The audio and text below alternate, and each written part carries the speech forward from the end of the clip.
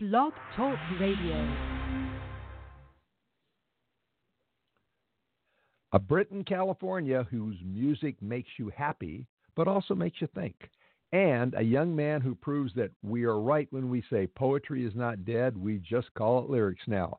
Laura Saggers and Zach Callison are here with us today.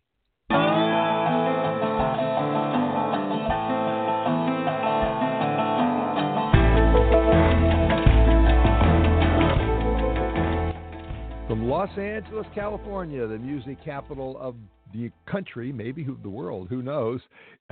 It's Music Friday Live. I'm your host, Patrick O'Heffernan.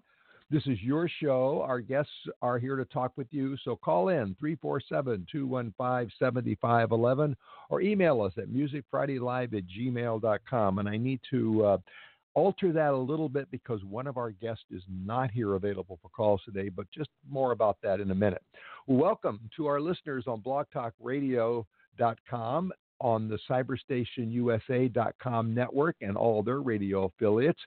Welcome also to our listeners who'll hear us tomorrow in England on the Artistic Echoes Network in the UK, and also everybody listening to us today on Stitcher and later on iTunes. Okay.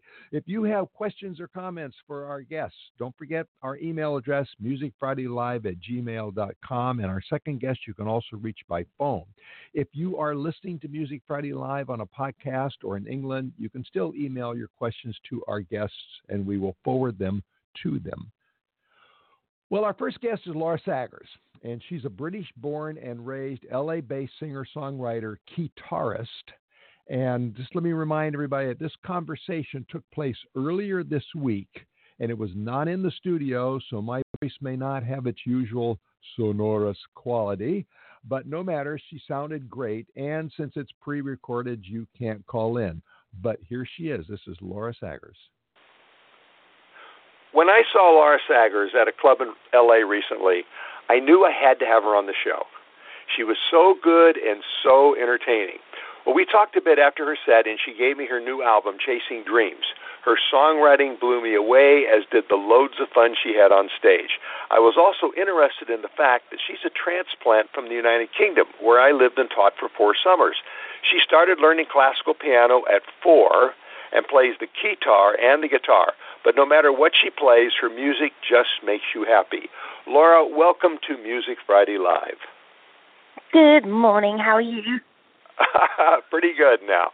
Laura, first, let me thank you for the limited edition CD that you gave me. I understand that you sat down and numbered all of them yourself by hand. It's a wonderful. I did. Yes, you did, and I will cherish it. It's a really wonderful gift. Thank you so much. Now, you're more than welcome. I love it that you're now in my hometown. But I have read that you have said that even though L.A. bursts with opportunities, it's also riddled with lies and dishonesty and lacks a sense of purity. So from the point of view of a musician, what exactly does that mean? Did you learn some hard lessons when you moved here? I hear this story all the time with people that grew up here are lovely, and they're so kind. You just have to find them. And most of the people that come here, they're coming here for that big, huge dream that everyone has. And unless you are able to hustle like a beast, you get very disappointed really quickly. I do hustle, so that's okay. And I made it all work. But there's so many people that are following that dream, and they don't realize how hard it is. They get very bitter really quickly. And once people get here for the first year, they're really excited. And then it's literally like after year 4, if they haven't been able to achieve what they want, they get very, very, very bitter. And so you end up with a collection of people with 70% that really didn't make it. And everyone you're interacting with is kind of only really the first question they are. It's kind of like when you go on like a date, I guess. They go, oh, what do you do? How much money do you make? These people go, what do you do, as in, what can you do for me? And then I found it really disheartening. At first it was okay because that's what I came here to do, but I'm very much about community and family and friends, and so I started realizing that I was suffering with the fact that all my friends that I presume I was making were just industry contacts, and it wasn't real friendship. And so I started reaching out to the community that was just LA and actual people from LA, and realizing that's where my my heart needs to be, because friends in an industry don't necessarily mean real friendship. And it takes a really long time to adjust to. But I think it's most people that come over here for that opportunity. You are so determined to make it work that that's all you embody yourself with. And then a few years later, you realize that you've literally got nothing emotional to show for it apart from opportunities.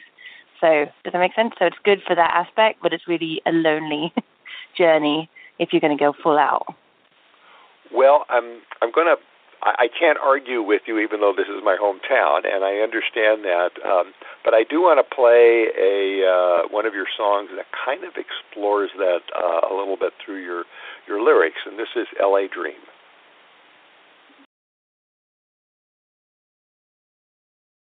There you are, surfboard in hand, slick back hair and golden tan, eyes that sparkle with the sea. It's the California dream. Meet me here at 26, where across this Pacific we'll skip across the blazing sand, lay down towels and set up camp. Oh, take me to the shore, 'cause I can't take no more. You got that something that I need. The waves they twinkle shine. I'm caught in the red tide whenever you look back at me. Welcome to the LA dream. There's no other. Well, it sounds like you have kind of made your peace with L.A. You sing in there that there's no place you would rather be, and now you even ride a big motorcycle so you can shortcut the traffic on the 10 and the 405. Sounds like this is home now. Oh, I have found my community. I love LA now. It just took a long time, and I think that's whenever you move from something that you're really used to something new, it's all exciting, but there's also like tons of things that are scary that you're not used to. So it's a massive journey, and I wouldn't have changed it at all. It is what it is. So, and I think every city's different. I just think that LA is particularly involved with the industry, so there's just a lot more people like this around. But you just have to really work hard at your career and also work hard at creating your own little community. And I have that now, and it's awesome. Okay, all right. Well, I'm going to keep my eye out for you because we're both on the west side, and we both drive the 10 and the 405, and you may be passing me when you're doing some lane splitting, so I'm just going to keep my eye out. Oh, you'll see me. I have pink ponytails sticking out of my helmet. Oh, okay, all right. Definitely. I'm one of them. All right, now you backpacked through South America when you were 19, and I understand that's where you got your first guitar. Did Latin America seep at all into your music? Maybe a little cumbia or bossa nova or banda in there? Oh my God, I love Latin America. I don't know where you found that. You've done some good research. Oh my goodness. What a good reporter. Yes, I love Latin America. In England, when you finish, graduate from high school, you're going to either go to get a job or go to college. But in England, you have this setup so you can take a year out if you really don't know what you're going to do. And a lot of people take that year out, go get like a waitressing job, save up for 6 months. And because England, everyone's desperate to get off the little island and go somewhere, most people save up for 6 months and then go anywhere but England. And so most of my friends just wanted to get drunk, so they would go all the way to Australia. And I wanted to go find some culture and something different and then like completely scare myself in a sense. And I wanted to go to a place where they didn't speak a word of English, so I could find out what it was like to be not in a country that spoke English, and like just put myself there. I loved anything to do with Latin America. So I went to Ecuador, Peru, Bolivia, and Chile. Horrifying because I didn't know what I was doing, but it was an amazing journey. And I love the people. They're so kind and they're so excited to have you there. And it's so different from what you're used to. I think everyone, if they have the opportunity, should try and put themselves in someone else's life. And I went for about 4 months, traveling around, living with different people. I lived with a family for like 10 days to see how they live. It was really fascinating, and I think it kind of had a huge impact on me because ever since then I found Latin men really attractive, and now I'm engaged to one, so that happened. But did it influence your music at all? Well, I didn't think it did until I met the guy that I'm dating, and he's introduced me to all this Latino music that I didn't even know existed, like banda and like bachata, and I knew salsa because that's kind of really I'm generalized, but I don't know if this particular album was influenced with the Latino music, but the next one most definitely will, because I am so in love with it. The dances that they do and the music and the vibe, and it's all so happy. And it's just coming out of the sort of works now in the Western world. And I think it's going to be huge, way bigger than it is right now. Well, of course, now you're in the second largest Spanish-speaking city in the world, so you have plenty of opportunity. It would almost be stupid not to include it. Okay. Well, you know, when I saw you play, you really captivated me with your spirit as much as with your music. You project a kind of brightness, sort of a glow from the stage. And at the same time, you're what you Brits call cheeky. You're not afraid to poke fun. Have you always done that? Yes. I grew up in a very sarcastic yet loving environment. And you have to learn how to use sarcasm really quickly. And when you're younger, you don't quite know how to use it, so it can be quite insulting. And then you learn how to, like, quaff your humor, so to speak, and you realize you don't insult other people. You insult yourself, and then some people laugh. And so that's what I do. And, yeah, I came off stage and one of my friends was like, oh my God, you should, like, totally be a comedian. I was like, all I did was rip the shit out of myself. So, cool, if that's what you like, that's fantastic. Okay, well, we're going to play a song on the album that I think is kind of poking fun, but you're going to have to tell me. This is 10,000 Bitcoin. Here it is.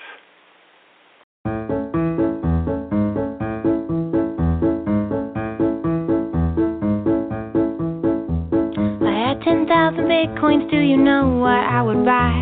Get you that car you wanted, yeah, the one with a rear-wheel drive.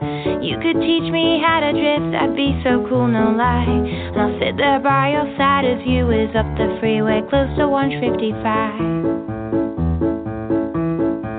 If I had 10,000 Bitcoins, I would take us on a tour of all your favorite breweries up and down the coast and more. And we'll sample all your favorite beer and sit out in the sun and slowly getting drunk all day. It's you and me, we're always having fun. Was your tongue firmly in your cheek when you wrote that song? I'm going to be 100% honest with you. I did that as a joke. I did that song because Bitcoin had come out, and I was like, I found out about Bitcoin. I started investing in it just because I thought, why not? It sounded so ridiculous. And I started researching and thought, actually, this is kind of a smart thing to do. And then I realized that every single person in the community was a man. I was like, this would be hilarious if I brought out, like, a girl dressed up in a ton of wigs. That's what the music video is.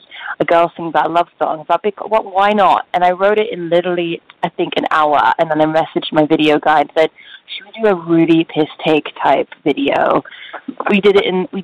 It's the cheapest video I've done. I've spent thousands on my videos, and this one I think we spent about $63. $63? Hello?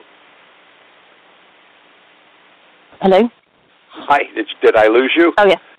No. I guess we're both so shocked. You spent about $63? Oh, yeah. No expense spared on this one because he managed to have a green a bed sheet that we managed to pin up with some sort of like hairpins. It wasn't ironed. It was awful. I chose some outfits from my students' like costume cupboard that I have. I whacked all these outfits together, and I was like, let's just put the camera on and film it. And it's got the most views on my YouTube, all of them, and it's been picked up by the Wall Street Journal and the LA Times. I'm like, are you kidding me? This is the most ridiculous video I've ever produced, and it's the one that's getting me famous. I was like, oh my God. Well, I love things happen. I know. Let me remind our audience that we're talking with Laura Saggers, and this is a pre-recorded interview, so you can't call in, but if you want to email questions, and don't ask her for any Bitcoin, we will forward those questions to her, all right? So just mail them to musicfridaylive@gmail.com. Well, I noticed that you made a point to write about the proper way to make tea, and I assume that you're frequently offered badly made tea by Americans. So what is your tea principle? How do you make tea? Okay, the number one rule on that one is don't whap it into a microwave. I can't even believe that that's an option. I think I got given my first cup of, how I dare say, crap tea, and I could see the foam on the top where the water had, like, some sort of murky. And it's like, what is this? And they go, it's tea. I was like, tea bag was still in the water.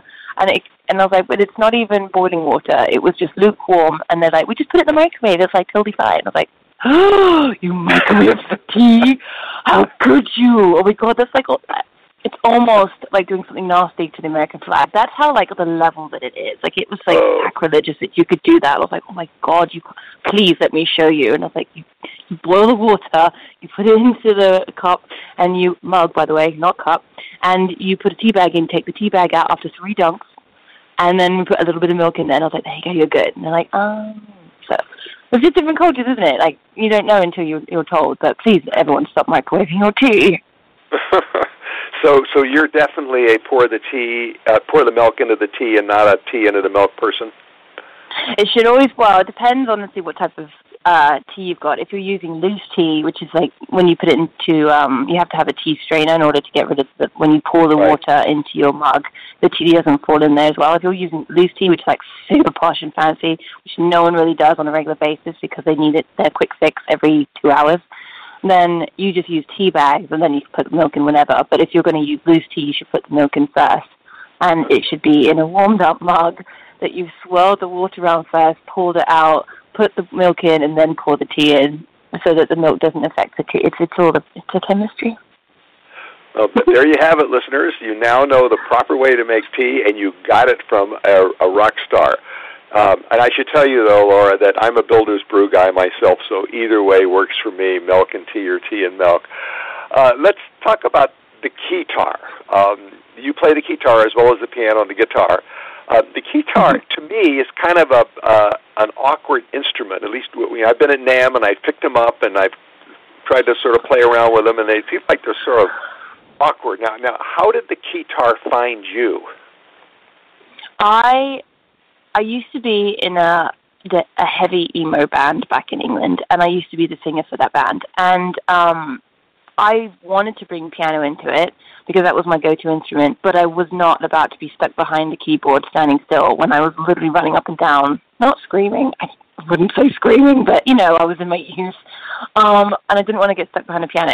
So I came over to America, and I was like, I'd love to start, bringing up the piano again, but I don't want to get stuck. And all the session musicians would just play these keyboards. And so this girl saw me in a sort of like jazz band called the Toledo Show, which is in Santa Monica. Have you heard of the Toledo Show in Santa Monica? It's amazing. Full street, every Sunday night, it's packed. It's crazy. And it's like jazz burlesque. And I went up to him and said, you need me in your band. He's like, looked me up and down and went, all right, girl, you can start. And I was like, oh, God, that worked. Oh, my God, okay. And so I suddenly had to just turn up and learn how to play these songs, no sheet music, no nothing. And this one girl that played electric violin said, hey, I'm in an 80s band, you should audition. And so I went along to that, and the woman was like, you would really like it to have a keytar. And I was like, oh. And Roland had just brought out this brand new keytar at that time. So I went and got one. Thought it was amazing. It made my life so much easier. And it's super small, handheld. This one's particularly light for me, as I'm pretty short. I was able to do my running up and down the stage again. I guess I put a wireless guitar system into it, so I wasn't connected at all. It was battery powered, which was incredible. So I was literally able to go anywhere I wanted. I went into the crowd. I'd be wearing these big, huge tutus, and it was fantastic. And I fell in love with that. I went and had a photo shoot with that keytar, sent it to Roland, and within an hour of me emailing it to them, they emailed back going, you need to come in, we need to talk to you. I was like, ooh, that worked too, yay! So then I got endorsed by them for that. So I love the keytar, it's so much fun. And for your last that is a great story. Next time I'm at NAMM, I'm going to pick up another one, and maybe it won't feel so awkward. You've also written about your love of children and how being with children can be kind of a refuge from the nastiness of the world. And you have a song about that, and it's actually my favorite song on the album. It's called When the Sun Met the Moon, and we're going to play it right now.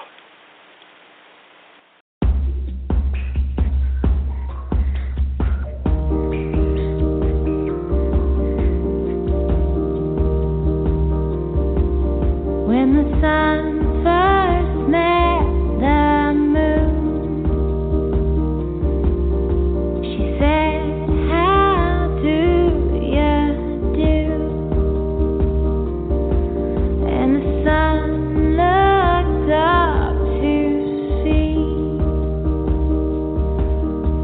vision of beauty.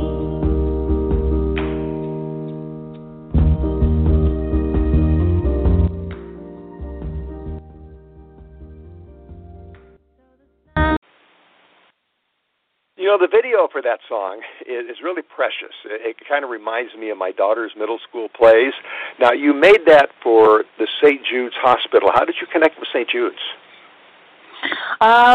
I just like them. I just think what they're doing is amazing, and I just let them know that that's what we're doing. Like any of the money that goes, any money I make on the downloads for that song goes straight to them, and they're doing. It's a free hospital for kids with cancer and who are sick. And I think in this particular situation where the country's at right now, there needs to be more hospitals that are offering that, because I don't think any kid or anyone, but any kid that gets sick, anyone should have to worry about whether or not they can afford to make their kid healthy again.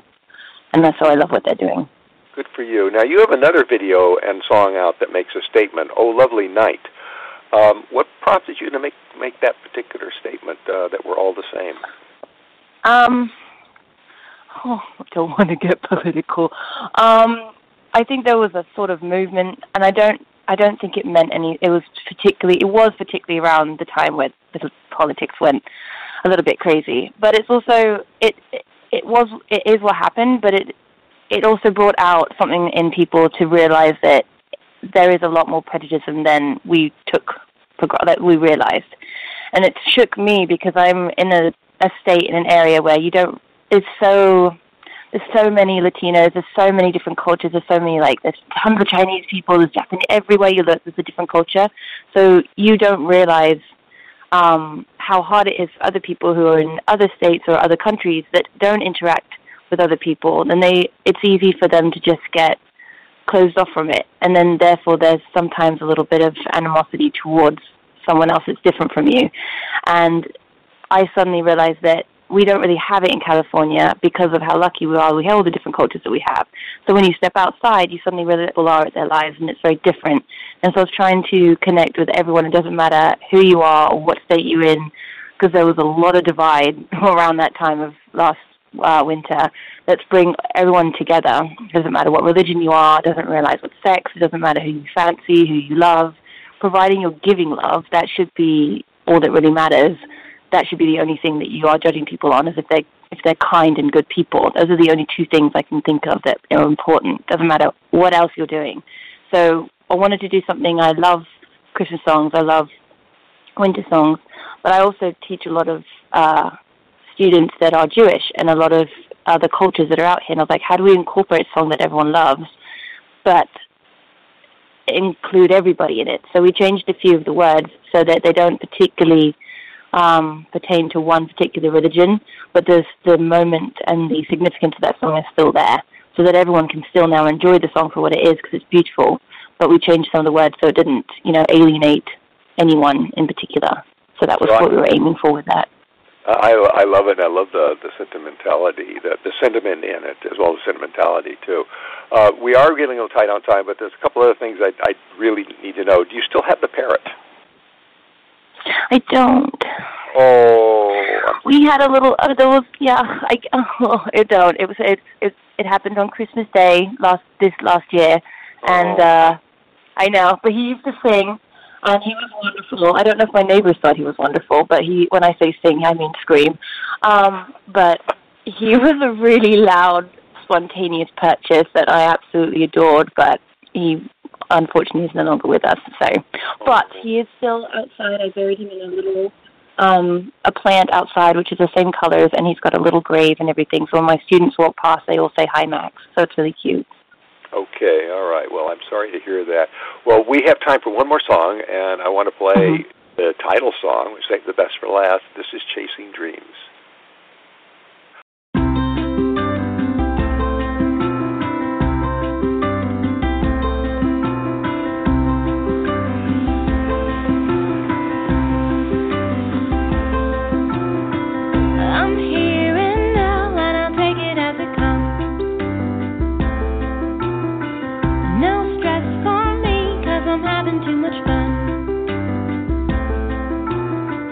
Say I'm wrong, ride and sing your lonely song.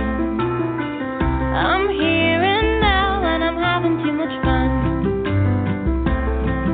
'Cause I'm chasing shadows, chasing dreams.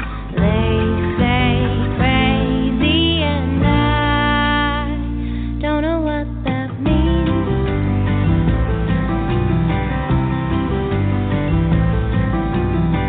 I take my life with a little pinch of salt. And if that's naive, then it's all my fault. 'Cause I choose to be spending my days carefree. When it's all said and done, I prefer to live young.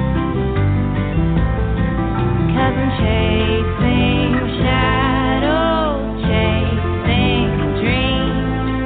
They say crazy and I don't know what that means.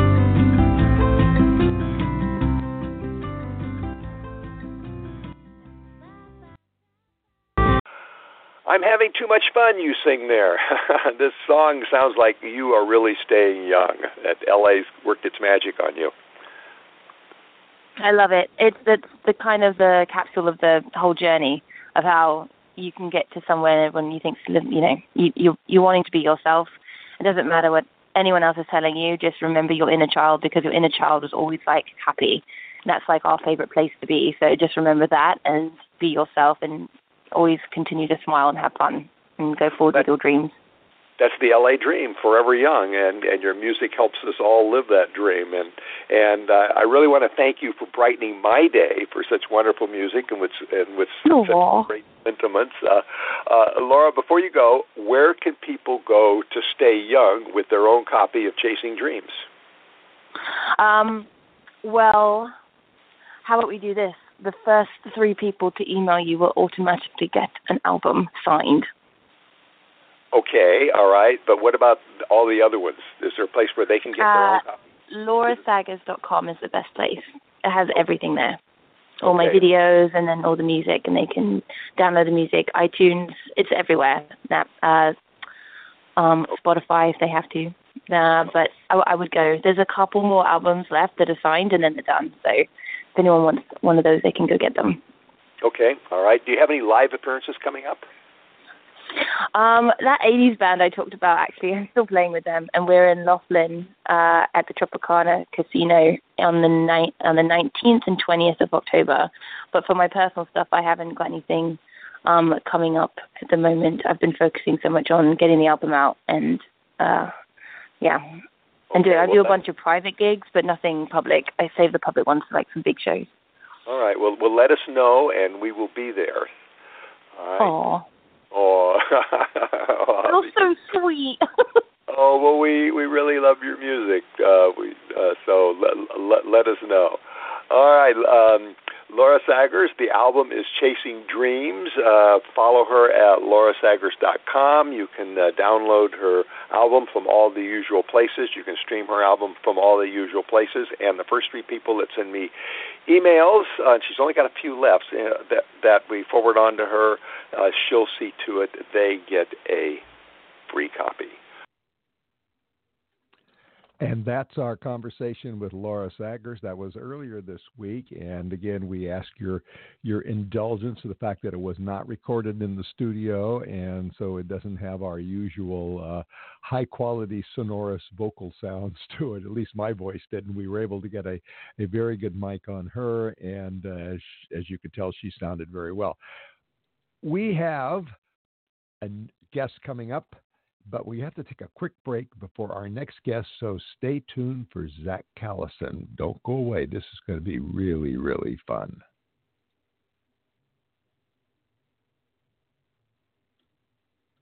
Cameo Entertainment Group and Cyberstation USA are now part of Stitcher, a free radio app for your smartphone. With Stitcher, you can listen to live programming as well as archived radio programming right on your phone. To obtain Stitcher, just go to the App Store for your particular phone. Go to search, then type in Stitcher. That's Stitcher, S-T-I-T-C-H-E-R. S-T-I-T-C-H-E-R. Then download. It's that simple. Stitcher, a free radio app for your smartphone. Convenient access to live and archived Cyberstation USA programming on your mobile phone. That's Stitcher, S-T-I-T-C-H-E-R. Cyberstation USA, always on the go. Yes, you can hear us on Stitcher, and you can hear us on blogtalkradio.com. Of course, you probably listen to us on blogtalkradio.com, and you can also hear us tomorrow if you're in England on the Artistic Echoes Network. Well, we have a saying here in the studio, in the Music Friday Live studio, that poetry is not dead. We just call it lyrics now. Zach Callison has taken that sentiment to Shakespearean levels. His debut EP, which is kind of really the score of a Broadway quality musical, dominates your mind stage with passion, with anger, with love, with lust, and most of all, with the musical language that burns like a comet. A young man who started performing at 7 years old, played in bands and solo, gave voice to Cartoon Network's sophisticated multi-level series Steven Universe, Zach Callison is flirting with genius while he astounds us. His debut EP, A Picture-Perfect Hollywood Heartbreak, has all the earmarks of lasting art, of a powerful new take on what we expect from actors, singers, and drama.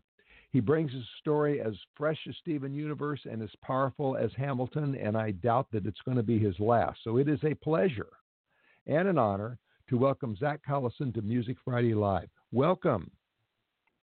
Hey, thank you. I have to say that's a very flattering introduction. Thank you. Well, you know, we've been listening to this EP all week around here, and everybody's just sort of blown away, you know.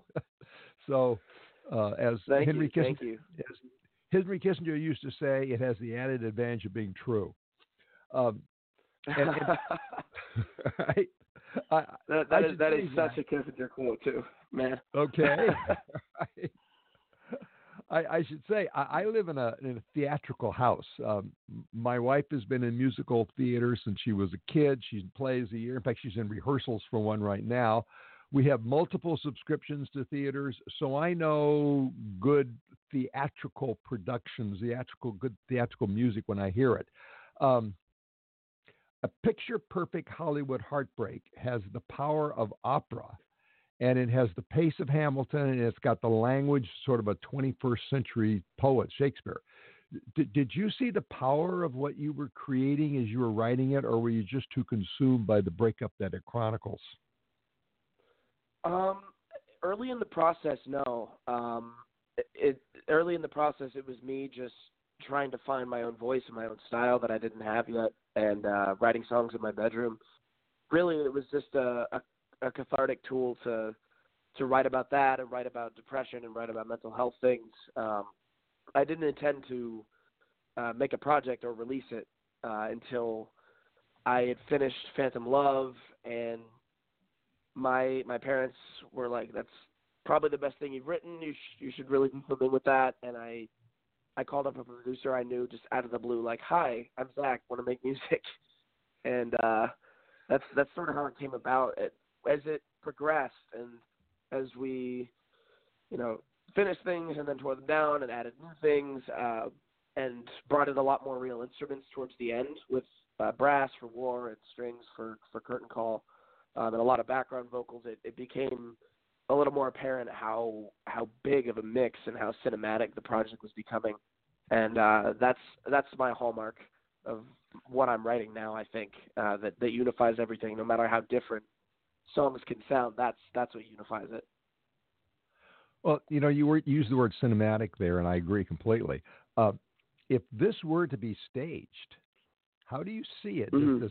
Does the photo of you with a crown and lines written on your face kind of give us a hint of what your cinematic image is? Definitely. The writing on the face was a thing that was sort of like a one-off idea when we were doing or planning that photo shoot, and I was planning what shots I wanted to do with Bodie Helm, and it came to be my favorite part of the whole visual side of the project. I like the thought that, you know, you have this person's name written all over their face. It represents the session, and the more times it's written, the more they're literally on your mind. So that's something we played with the music video.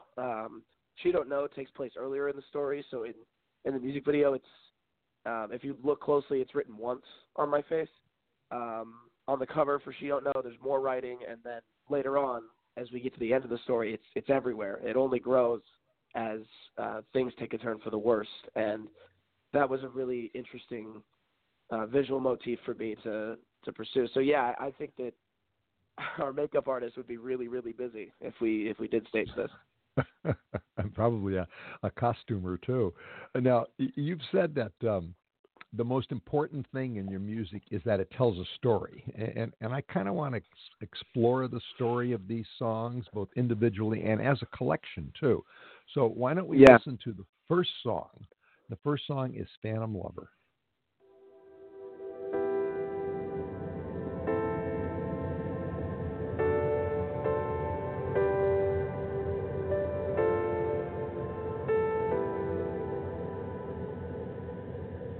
Step inside the life of a man weak enough to follow you.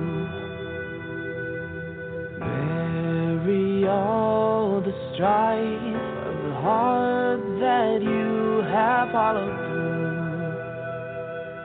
Bury a love far, far away from you so you can become one with the walls again. Scream for your father, go a little farther, cut a little harder, but our fates are inked in pen that we bend, and this is the end of this phantom love.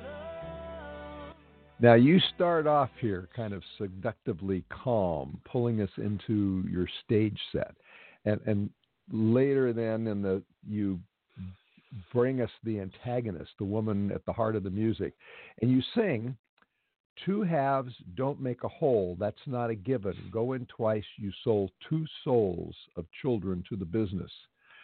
Is that the music business, the entertainment business? Does it eat children's souls? Yeah, and the entertainment industry. I grew up in it. I've been a child actor since I was 9, and so is she. And I have to wonder how that affected our relationship. The fact that there are eyes on you, and the fact that clout and social media numbers and things like that matter to people who are in relationships in young Hollywood. And I think that without me realizing it, for her, I think it set the tone of a lot of our relationship. And I think that was unavoidable from the beginning, even if I didn't realize it. But as you said, you started when you were young, and first time in front of an audience, I believe you were 7, and there were 12,000 people in front of you.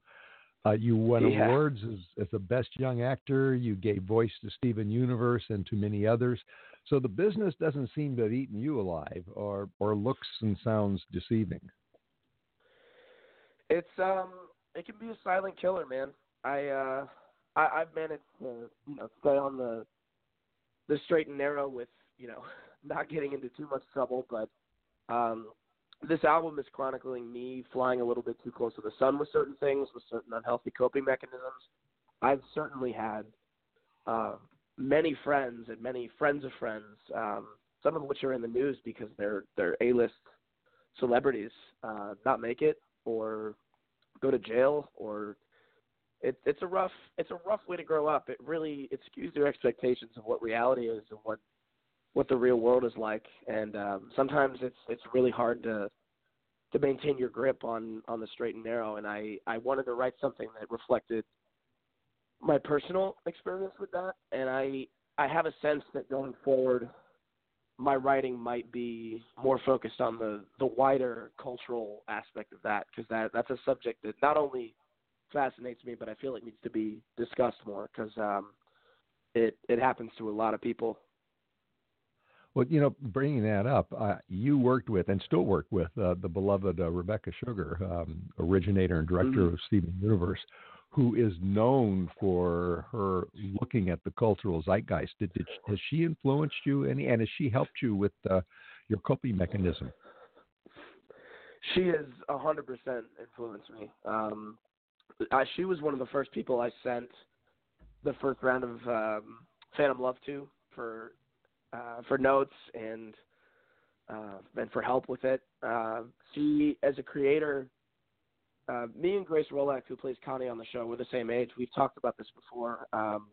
We started on the show so young, and being around her and her team and our cast from such a young age was it so monumental in being surrounded by artists of that caliber who were behind us 100% and supporting us from the beginning. That's the reason we're so hungry to create things now, because we've been watching them do that for years. She just finished her first short film that she's submitting to festivals, which we worked on together, and she's on the album.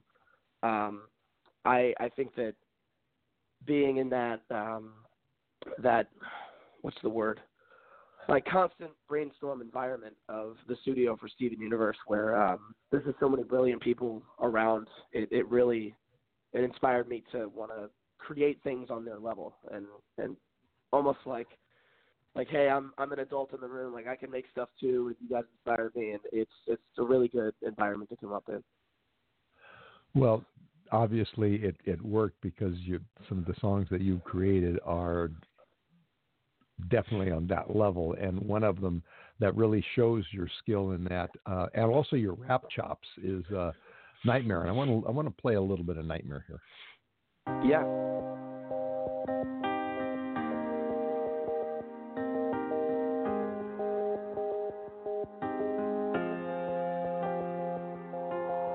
He hasn't been himself for quite a while, he won't crack a smile. Prosecutor at his own trial, as the floor below him becomes so fertile by his very own vile Nile in exile, sourced by the pitter-patter of his tears on the bathroom tile.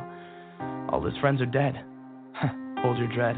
Not in the literal sense, he's just incensed by his own dense defense of the friends that pretend to care at his expense until he's dispensed, but that's just his 2 cents in case he were on the fence. All options exhausted, so he writes poetry like Nosted. Just face it, you lost, kid. Just close the garage door and let your face get exhausted, like you're playing in Boston. You're nothing more than your feelings, from your floors to your ceilings and out through your bloodshot ocular faucets. Boy versus brain, white noise versus the sane. All his verses the same, cries for help, exclaim that he's beyond repair. He'll swear, he'll despair, he'll stare straight ahead in the mirror at the source of his waking nightmare.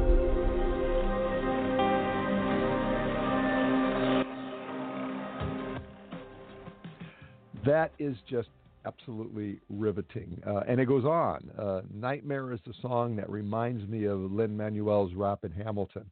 So what did you see in your mind when you wrote that? That's heavy, man. I didn't see a way out. That was in the middle, one of the middle songs that I wrote. It was about 5:30 in the morning. I hadn't slept. I didn't feel like there was a way out. Everything was sort of collapsing in, and at that point, it wasn't even so much Juanita and this breakup and lost love anymore. It was about that sort of represented for me pulling the veil from my eyes and showing me what the world really looked like, and I didn't feel like I had a place in it, and I contemplated if I would make it for much longer, and that's where that song comes from. I want to remind our audience that we're talking with Zach Callison. You can talk with him too. You can call in 347-215-7511, or you could do what some of you already started doing, and that's emailing. So why don't we get to some of these emails, Zach? Benny in Los Angeles wants to know, where can we see you live? Good news on this, actually. In LA, just announced, or I'm about to announce, we're doing a stripped-down, really small venue show at Genghis Cohen here in LA on November 10th. That's a Saturday night at 8 p.m. It's a really cool room. It's small, intimate. I'm gonna have my full band, but we won't be playing with drums because it's tiny. But we're gonna play all the songs, some new stuff, unreleased stuff. I'm really excited. It's my first LA show since the album release. I love Genghis Khan with the pews there. It's one of my favorite venues, and of course you can have Chinese dinner on the other side of the restaurant. Exactly. Not a bad trade. Bluster in Austin wants to know: have you ever played at South by Southwest? No, but I would love to. Honestly, I'm a music festival freak. I love going to music festivals as an attendee, and one of my main goals for 2019 is to play at least a few music festivals and get my feet wet with that, because that's my community. Whether it's rave EDM festivals or hip hop festivals, desert type festivals, I'm really into that. Okay. Zolotov in Boston wants to know: have you ever acted in films, or have you just done voiceovers? Yeah, I came up doing on-camera work, and I still do. That's why I do voiceover. That voiceover was kind of a happy accident on the side. But I've done 7 or 8 episodes of ABC's The Goldbergs. I was on a show for Amazon called Just Add Magic, where I played a villain for a season. I was on NCIS LA, Hannah Montana, way back in the day. I've been doing that for a minute. Okay. Your logo photo, which we talked about earlier with the crown and the lyrics on your face, is kind of far from the clean-cut image that you seems to have been cultivated for you, or you cultivated as Steven Universe. Do you share both images, a sort of a bipolar public existence? That's a tough question, because when I'm representing Steven or I'm playing Steven, I'm Steven, and that's the appropriate image to hold for him. The nice thing about being known for my cartoon work is I get to sort of hide behind the image of a character, and when I'm in that character, it's fully that, and you hear and see that character in your head. And then for me, I'm able to sort of carve out my own destiny on the side. It's just a matter of getting people's attention and showing them, like, hey, I know you know me as this, but it's an easier disconnect to get over. If I was doing a show that's on camera and being known for my character on that, I feel like it might be a little bit harder to depart from that, but I think there's a degree of separation that allows me to forge my own path, and people have responded really well to that. There's been some photos where, on Instagram where I've, posted me, flipping the bird or something, or like saying hell or something, and people were like, a few people will get mad and be like, oh, Steven, and then a couple people will be like, hey, no, he can do whatever he wants, like, let the man live, and it's kind of funny because it sort of represents what you're talking about. But I understand that there is a duality there, and that's just a part of life at the moment, and I don't put too much of my time worrying about it. Okay, all right. There's one of the songs in the EP has got some fabulous lyrics in it that kind of speaks to a little bit of the pain that I know others feel in that sort of bipolar universe that they have to live in, and that's Curtain Call. I want to play a little bit of Curtain Call here. Yep. Oh Signore, per amor del tuo nome, perdonami la mia iniquità, per ciò che è là è grande.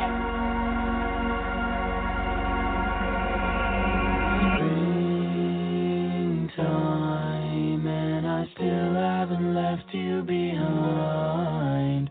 I find that I'm anything but fine. No, I'm okay. Oh, please look away. Please don't say that I begged you to stay. Truth just hurts too much. Hey. Living to kill my pain, cutting to hold my shame. Now they can't look away. Can I contain my rage?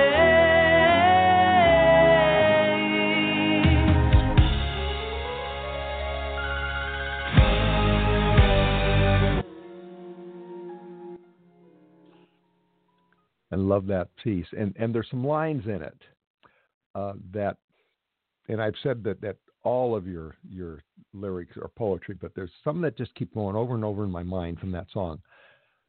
Bourbon to kill my pain, curtains to hold my shame. No, they can't look away, cannot contain my rage. That sounds like the cry of a damaged mind, of a soul being eaten. I don't know where did that come from? Yeah, it's those are some of my probably favorite chorus lyrics, especially on the whole record. It's about the sort of swallowing down your pain for the cameras, for the lights. The bourbon specifically, it's I just like bourbon. I made it specific to me so the people who would know me would know that it was me talking specifically. And curtains, it's to represent going on stage and doing interviews and going out and trying to, work the world and do your thing, and all the while you're in the hotel room late at night, not doing so well, wherever it may be. Curtains to hold my shame. No, they can't look away, cannot contain my rage.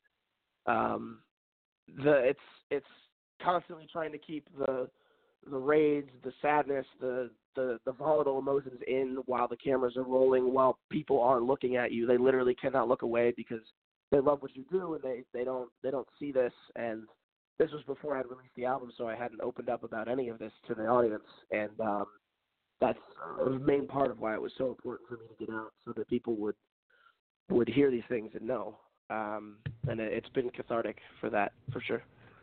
Well, you've pointed out that there are a high number of suicides among young creatives, and you're correct.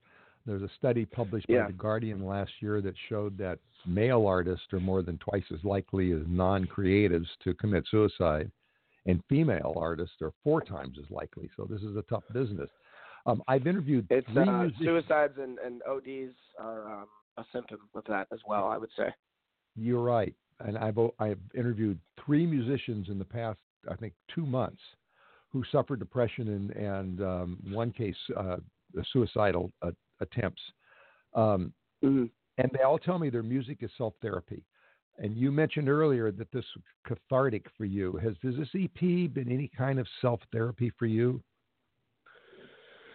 It definitely took me out of the place where I was in the time that I was writing about. It's very much a time capsule of, I'd say, solidly mostly 2016 for me. And I sort of wrote my way out of that period. And I once I had all the message out and the story out and was getting ready to release, it's like, okay, like I beat this beast, I got past it, and then I got it out, and then I sort of collapsed. I didn't realize how much I was exhausting myself, and that's sort of where I'm at right now. I definitely feel like I'm in a better place because of the album, but I exhausted myself in the process and sort of fell down after the finish line, and I created a different issue for myself. So I'm about to take some time off actually to sort of recharge before I go at this thing full force again. Good for you. Good for you. Well, while you're taking time off, we're going to play one more song of yours. This is War. Please do.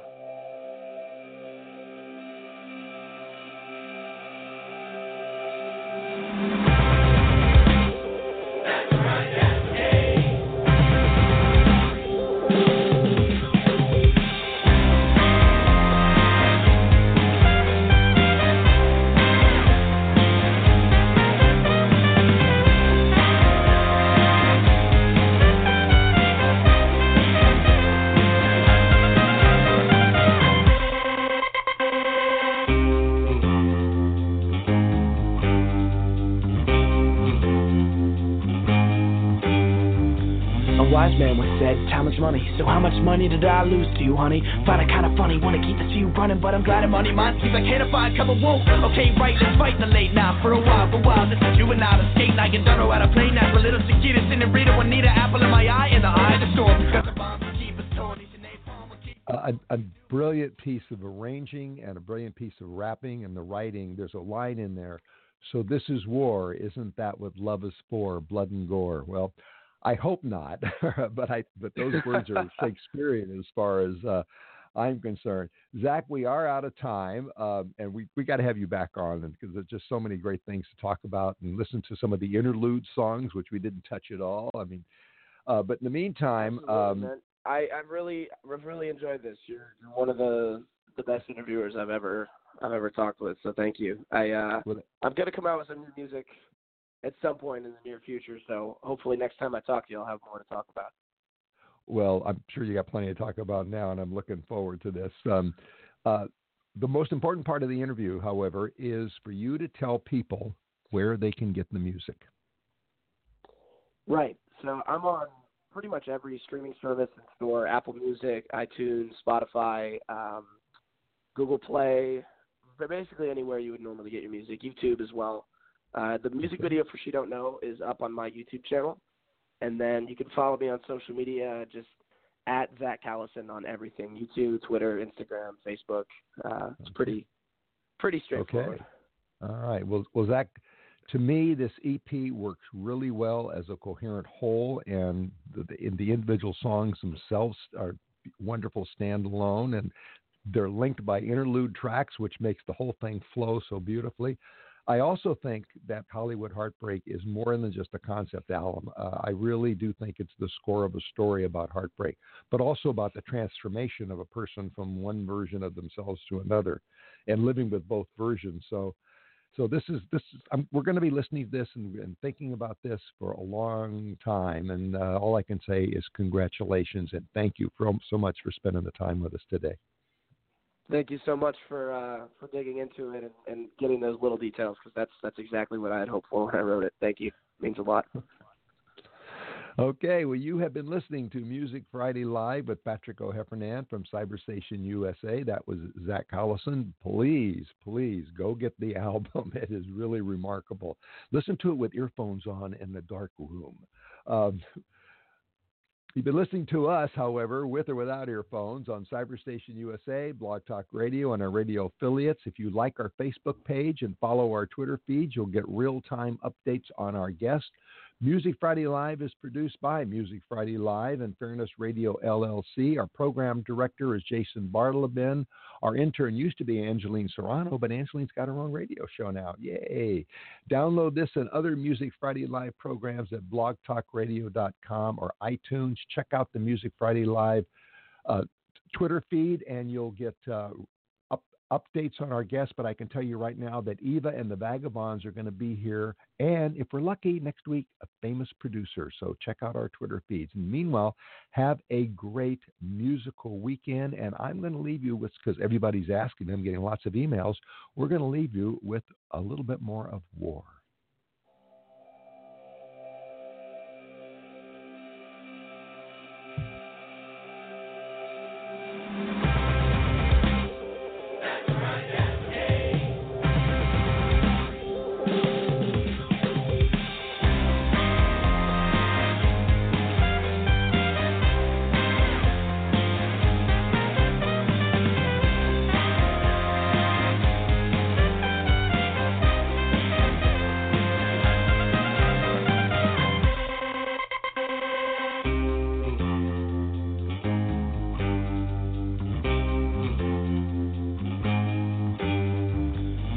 Man was said, time is money. So how much money did I lose to you, honey? Find it kind of funny, wanna keep the few running, but I'm glad I'm money. Mine seems like can't find cover won't. Okay, right, let's fight the late now for a while.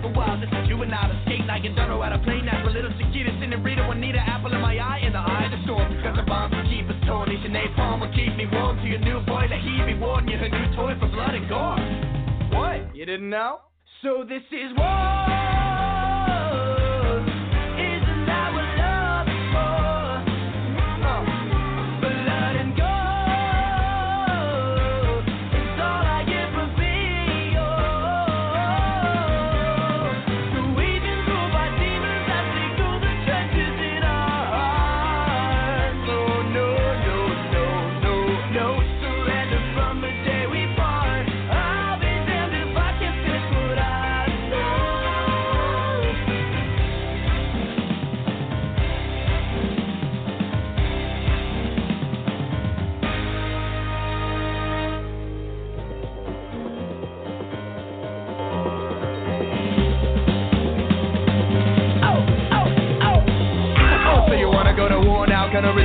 pure now. Lusting for my heart to route some more now. Busting up the charts and cigars. The more boys start to fall apart to the core. Wow! It's guzzling loud like thunderclouds. So we leave for underground to flee the sound of music. Your music, that you use is war music. Then my ability go over, I compose more music. Then you choose, use it or lose it. Expression is a weapon, I to choose to